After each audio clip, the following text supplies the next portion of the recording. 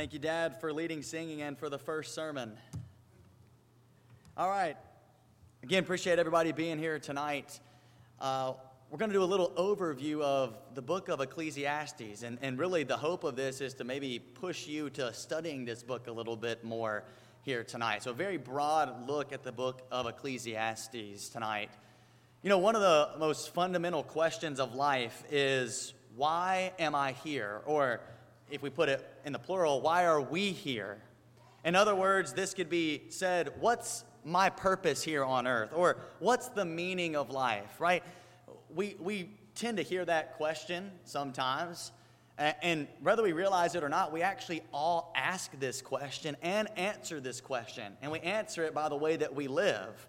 What's my purpose? What's the meaning of life?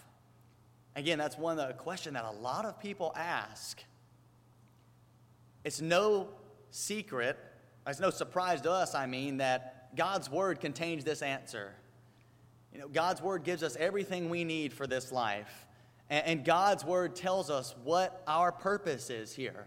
It tells us what the meaning of life is. And in particular, we can find that in the book of Ecclesiastes. And we can find it in other places as well, but in particular, the book of Ecclesiastes spells out for us what our purpose is in life, what our aim and goal is in life.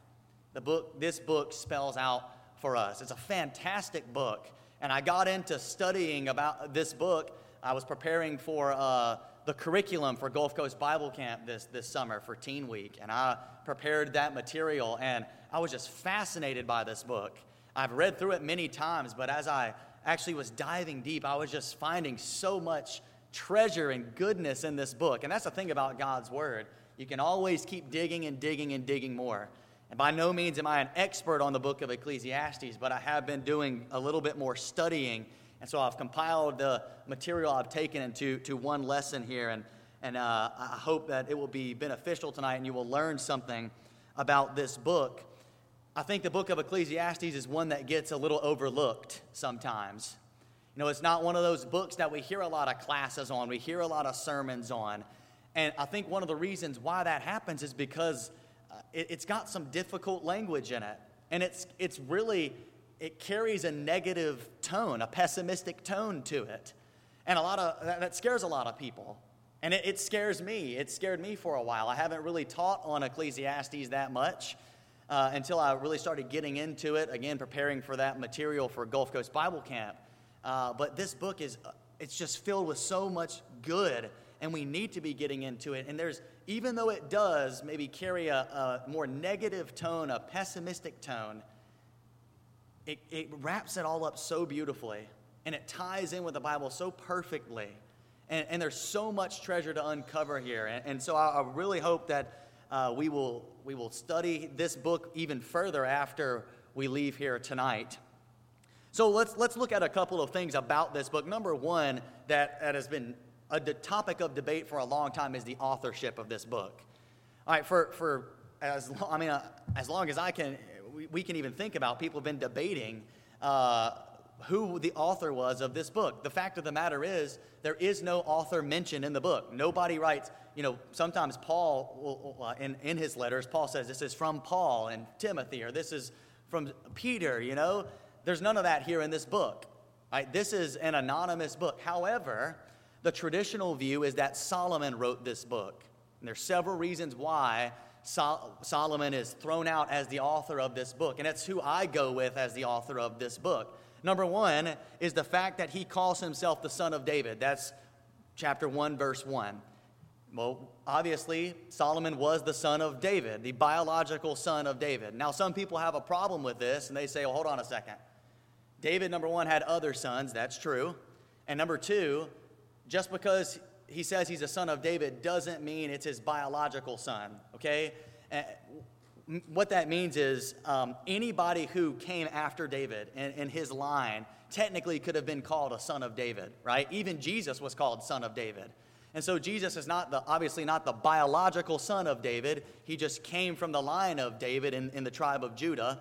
And so some people say, well, that doesn't prove that it's Solomon. However, it doesn't disprove that it's Solomon either, because he was the biological son of David. Secondly, he mentions he's the king of Israel. This is chapter 1, verse 12. Now, this does start singling it out a little bit more. Solomon was the son of David, and he was the king of Israel. Remember, it was Saul, David, and then Solomon, right? So Solomon reigned there in Jerusalem, had the temple built under his watch, right? So that fits Solomon as well. Now, again, we'll keep going here. Number 3 here, he was greater in wisdom than anyone who ruled before him in Jerusalem. Now, we know that Solomon was great in wisdom, right? Remember, God came to him and said, ask for whatever you want. He said he wanted a discerning heart to judge the people of Israel because he didn't think he had what it took to do it, right? And so God gave him that wisdom and even more than wisdom. We'll talk more about that in a second.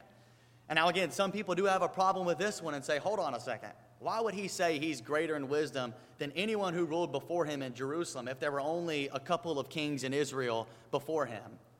Well, the truth is there were actually other kings there in Jerusalem before the kings of Israel. There were other peoples that inhabited that land. So he could be talking about anybody who'd been in Jerusalem before him. He's greater than. So that fits Solomon as well. Fourthly, he was very wealthy. Very wealthy. That's what he mentions in chapter 2, verses 8 and 9. And obviously, Solomon was very, very wealthy. Again, God asked him what he wanted. He asked for a discerning heart. God gave him that, but also gave him riches upon riches. I mean, Solomon, it's hard to put into words just how rich and wealthy Solomon was. Gold was like nothing in his time because he had so much of it. Right? I mean, he had everything anybody could ever want. All right? And so that definitely fits Solomon. And then finally, he arranged many proverbs. He says this in chapter 12, verse 9, the writer here in Ecclesiastes. And we go to the book of Proverbs, and we'll see Solomon's name on the book of Proverbs. And so with all of this information together, it very much points to Solomon. And so that's who I go with as the author of this book. And it makes this book, it kind of seems like Solomon is qualified to write this book. And the reason is he had everything you could ever want. He experienced so much, and yet he says it's all meaningless. It's all meaningless, and we're going to get to this in just a second. But he was uniquely qualified to write this book because of all that he had been through, all that he had, and all that he experienced in life. But nonetheless, if it wasn't Solomon, the message still remains the same, and we're going to try to uncover that here tonight. Another important consideration is the preacher. You'll see throughout this book that the words come from someone identified as the preacher. Some versions say the teacher, depending on what translation you have, preacher or teacher. Now, the Hebrew word for preacher is koheleth. Koheleth. And Ecclesiastes is this approximate Greek translation of this word. Okay? So, Ecclesiastes is the approximate translation of the Greek rendering, or is the Greek rendering of Koheleth. That's what Ecclesiastes means. So, the word literally means one who convenes an assembly. Right, that's what the word Ecclesiastes means. When you see the word preacher in the text, that's what this word means, one who convenes an assembly.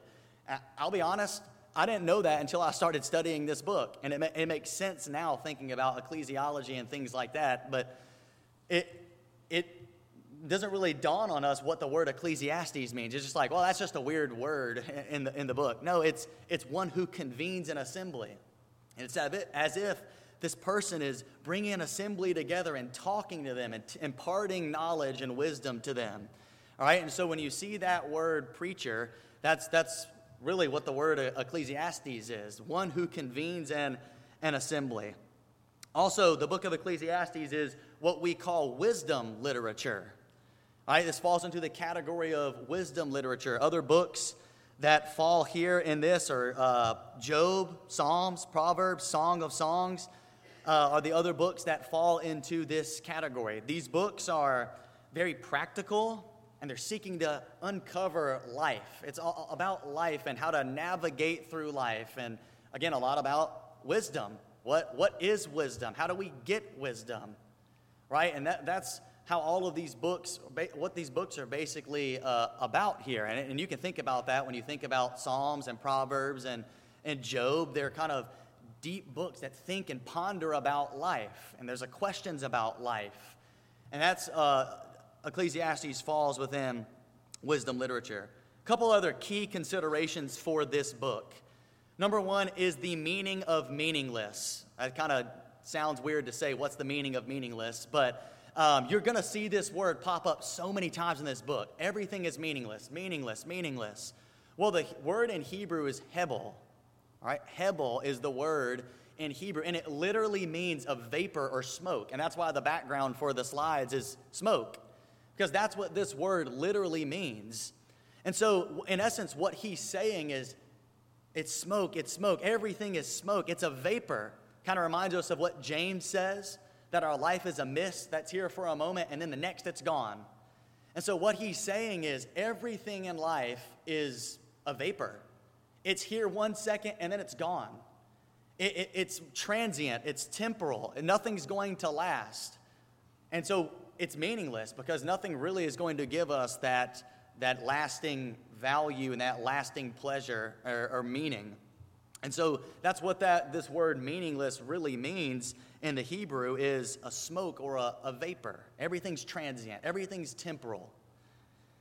Next, something that's really, really important is this phrase, under the sun. Under the sun. You're going to see this phrase, I believe, about 30 times in this book. You're going to see the phrase, under the sun. All right? And what a lot of scholars believe that he's referring to is a life apart from God. See, here on earth, we live under the sun, right? We're under the sun here on earth. And so most scholars believe he's referring to a life here on earth apart from God. Listen to this quote from Warren Berkeley. Reading and navigating Ecclesiastes can be confusing and perplexing if we neglect this simple working premise. Solomon is dramatically describing life here on earth and the folly of that existence when God is left out. No matter how exciting life may seem to be under the sun, ultimately, it has no value without God. I love that quote. It kind of encapsulates really the entire book there. Andrew Howell from Regency gave a lesson on this one time, and he said something along the lines of, if there's a perspective of under the sun, there has to be another perspective, a higher perspective above the sun. And that's the perspective that the writer is trying to get us to understand, is a different perspective. Not the perspective here on earth that we live under the sun, maybe apart from God, a worldly view of life, but a different perspective. And so that's kind of what he's trying to uncover as he goes through this book. So let's dive into it just a little bit here tonight, and we'll try to get through here, and I hope this will propel you into studying this book a little bit more. The first verses of the book give us really a good summary of the entire book. Look what he says in Ecclesiastes chapter 1, verses 1 and 2. The words of the preacher, the son of David, king in Jerusalem, vanity of vanities, says the preacher, or meaningless, the preacher says. Vanity of vanities, all is vanity. All right, and meaningless. Everything is meaningless. So Solomon starts out the book saying everything is meaningless. And that's kind of confusing. It's like, really, is everything meaningless? We have to keep reading to kind of uncover what he's saying. But throughout the book, he actually starts examining specific things that are meaningless. All right, and take a look here in this next slide. Here, we don't have time to cover everything, but I want you to look at some of the things that Solomon will go over in this book that are meaningless. This is not an exhaustive list. These are just ones that I pulled out as I was going through and that I think that we can identify with very easily. Pleasure, possessions, labor or work, human mortality, the fact that we all die, rivalry between people, riches, honor, and again, there's so many other things that he actually points to that are meaningless. These are just some of the things, but here's the sad reality. So many people are living meaningless lives, according to Solomon. Because think about the people in the world. So many people are pursuing these very things that Solomon's going to say in the book, that's meaningless. That's really not going to provide you any lasting pleasure or value in life. These things up here. Think about a couple things for me. Number one, pleasure up there. it seems like people are always looking for the next thing to give them that rush, the next thing that's fun or exciting, that experience that woos them. Oh, I've just got to have this thing, right? I've got to have this pleasure. And the idea here is that, you know what, we should just have fun in life. That we should do whatever makes us feel good, and you know what, that's going to make us happy. And Solomon says, no, pleasure's not going to do it. That's meaningless.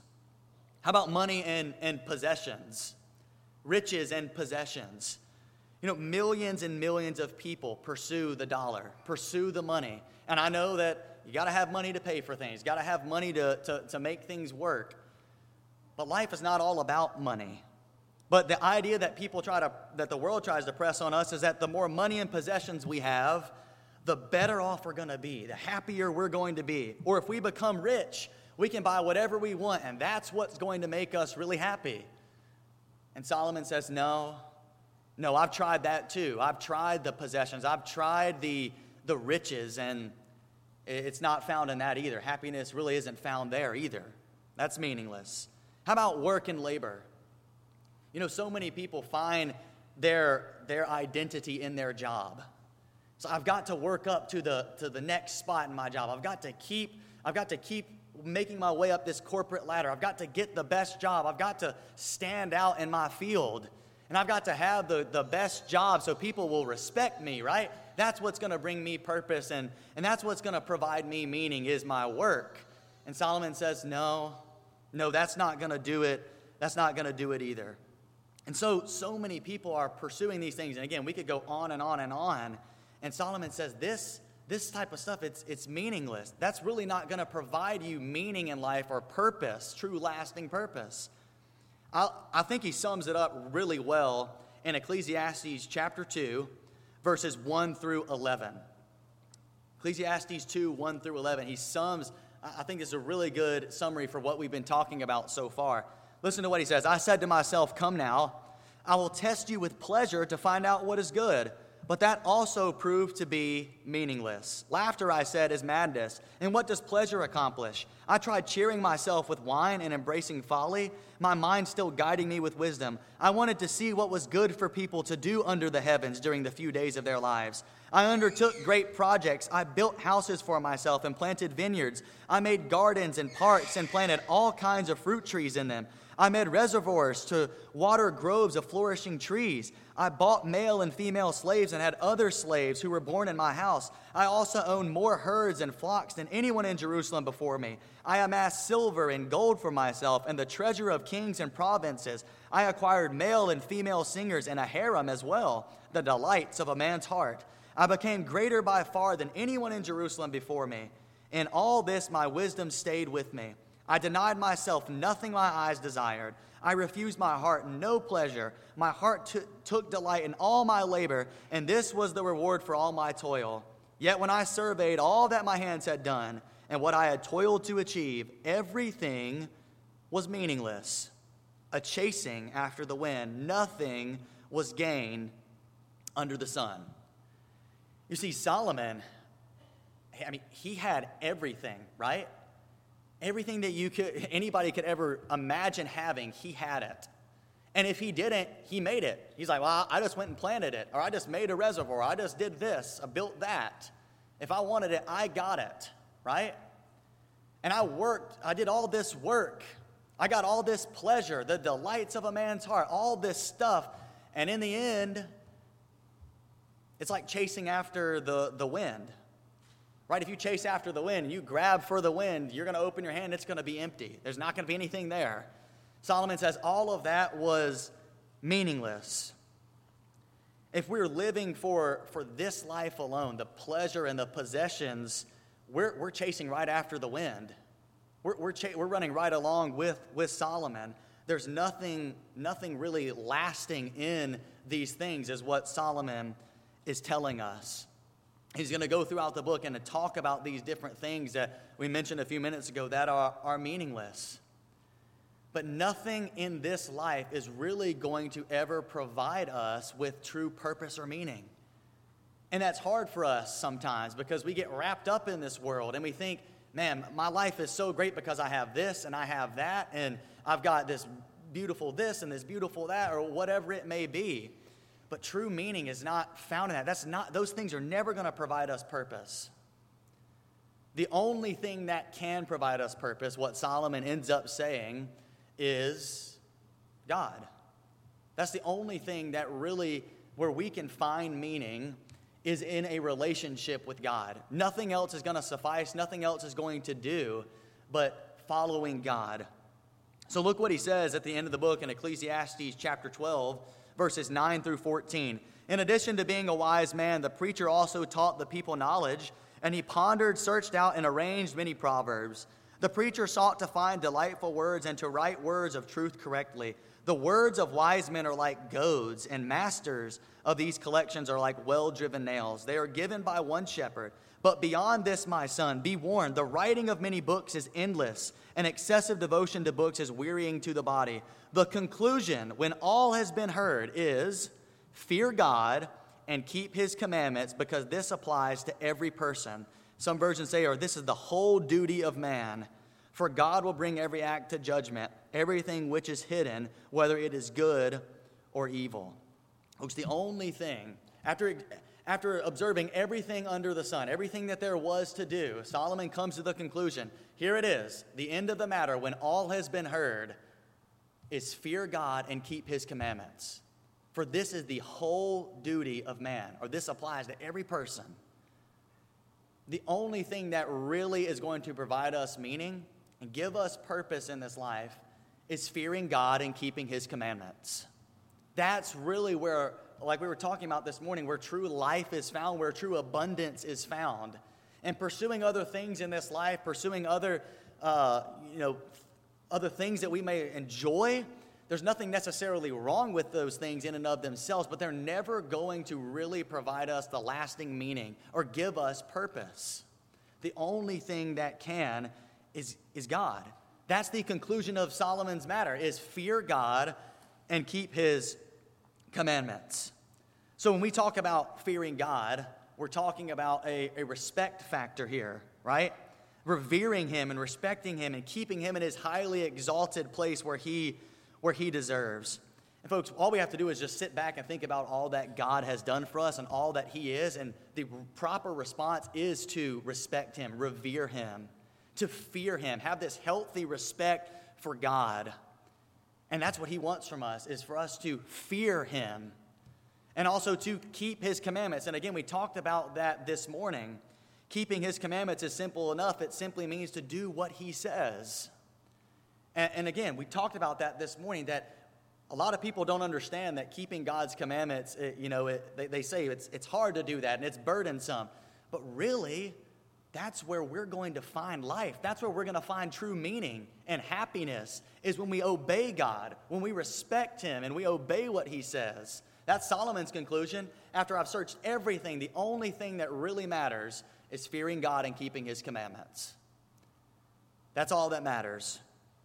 John 14:15 says this, if you love me, you will keep my commandments. If we truly love God, if we truly love his son, we will do what he says. We will do what he says. Doesn't mean we're going to be perfect. We're going to slip up. But we're going to try our best to do what God says. And if we truly love him, we will. We will try our best to keep his commandments. I love what David McLemore says here. He says, your life is eternally significant. This world under the sun won't tell you that. Only God can. This world builds you up only to let you down. With your eyes focused only on things under the sun, you can't help but think you really don't matter in the end. But with your eyes focused on God, he shows just how meaningful you are by his grace and for his glory. Every moment, every emotion, every joy, every pain, every trial and error, every sin and sorrow, every start and stop, every act of obedience, great and small, it all has meaning. Because God is watching, you have eternal value. We do have eternal value because of God, not because of anything else in this life, not because of the things that we're going to pursue here. It's only found in God. Now, here's the thing as we close out. Why is it that God is the only one that can give us purpose? Well, number one is God is the only one that can really give us something that lasts. Remember what I talked about at the beginning? The word meaningless means something that's temporal, something that is going to run away from us like smoke or like mist. All of this stuff here is going to be done away with. It's not going to last. All of our endeavors, when we're gone, it's going to be left to somebody else. Everything that we accumulate is going to be left to somebody else. It doesn't last. Things wear out really quickly here. But God can give us something that lasts. When we obey God and keep His commandments, when we fear Him like He has said, and we treasure up, we store up treasures in heaven, right? We've got something beyond this life. We've got something more than just here. Like, I sometimes wonder, what are people living for who are not Christians, who don't follow God? Because after this life, it's over. There's nothing else. They've had their reward here through the pleasure and the possessions, and then it's gone. But for Christians, it lasts. God gives us something that is beyond this life, beyond the grave, and we get to spend an eternity with Him. We have a home with Him forever. Only God can give us that, and that means hope. That second point, God alone gives us true hope. That for us in this life, this is not it. We go through this life, we have trials, we have tribulations, we have tough things that happen to us. But we can see there's something else waiting for us in the end. This is not it.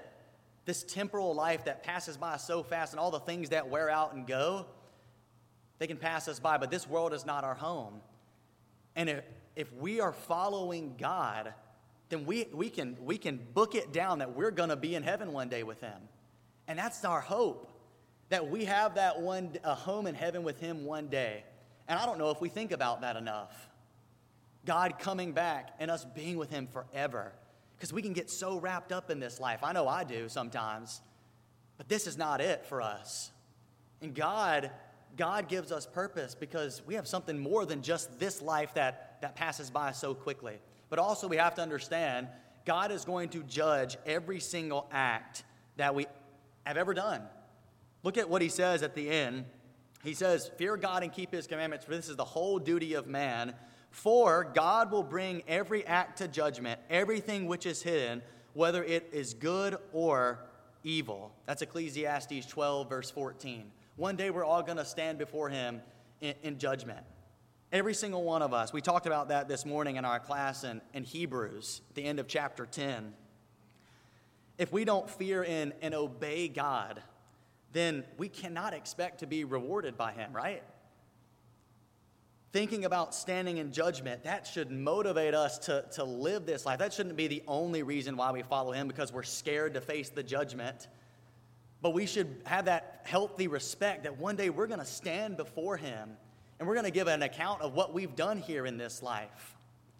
And we need to live the life that He's called us to live, fearing Him and keeping His commandments. Folks, did you know that the average lifespan for the people in the U.S. is only 77 years?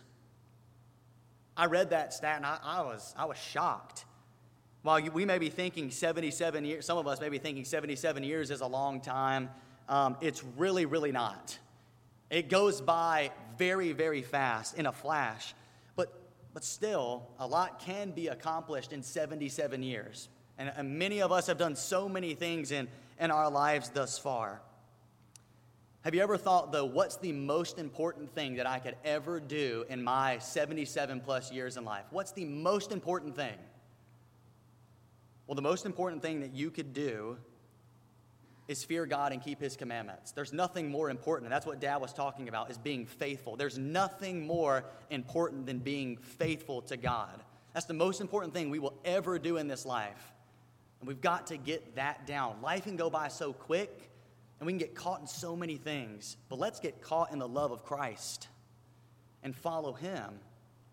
And understand that it's because of Him that we can live this life. It's because of Jesus' sacrifice that we can pursue what matters. Without Christ, we don't have any of this.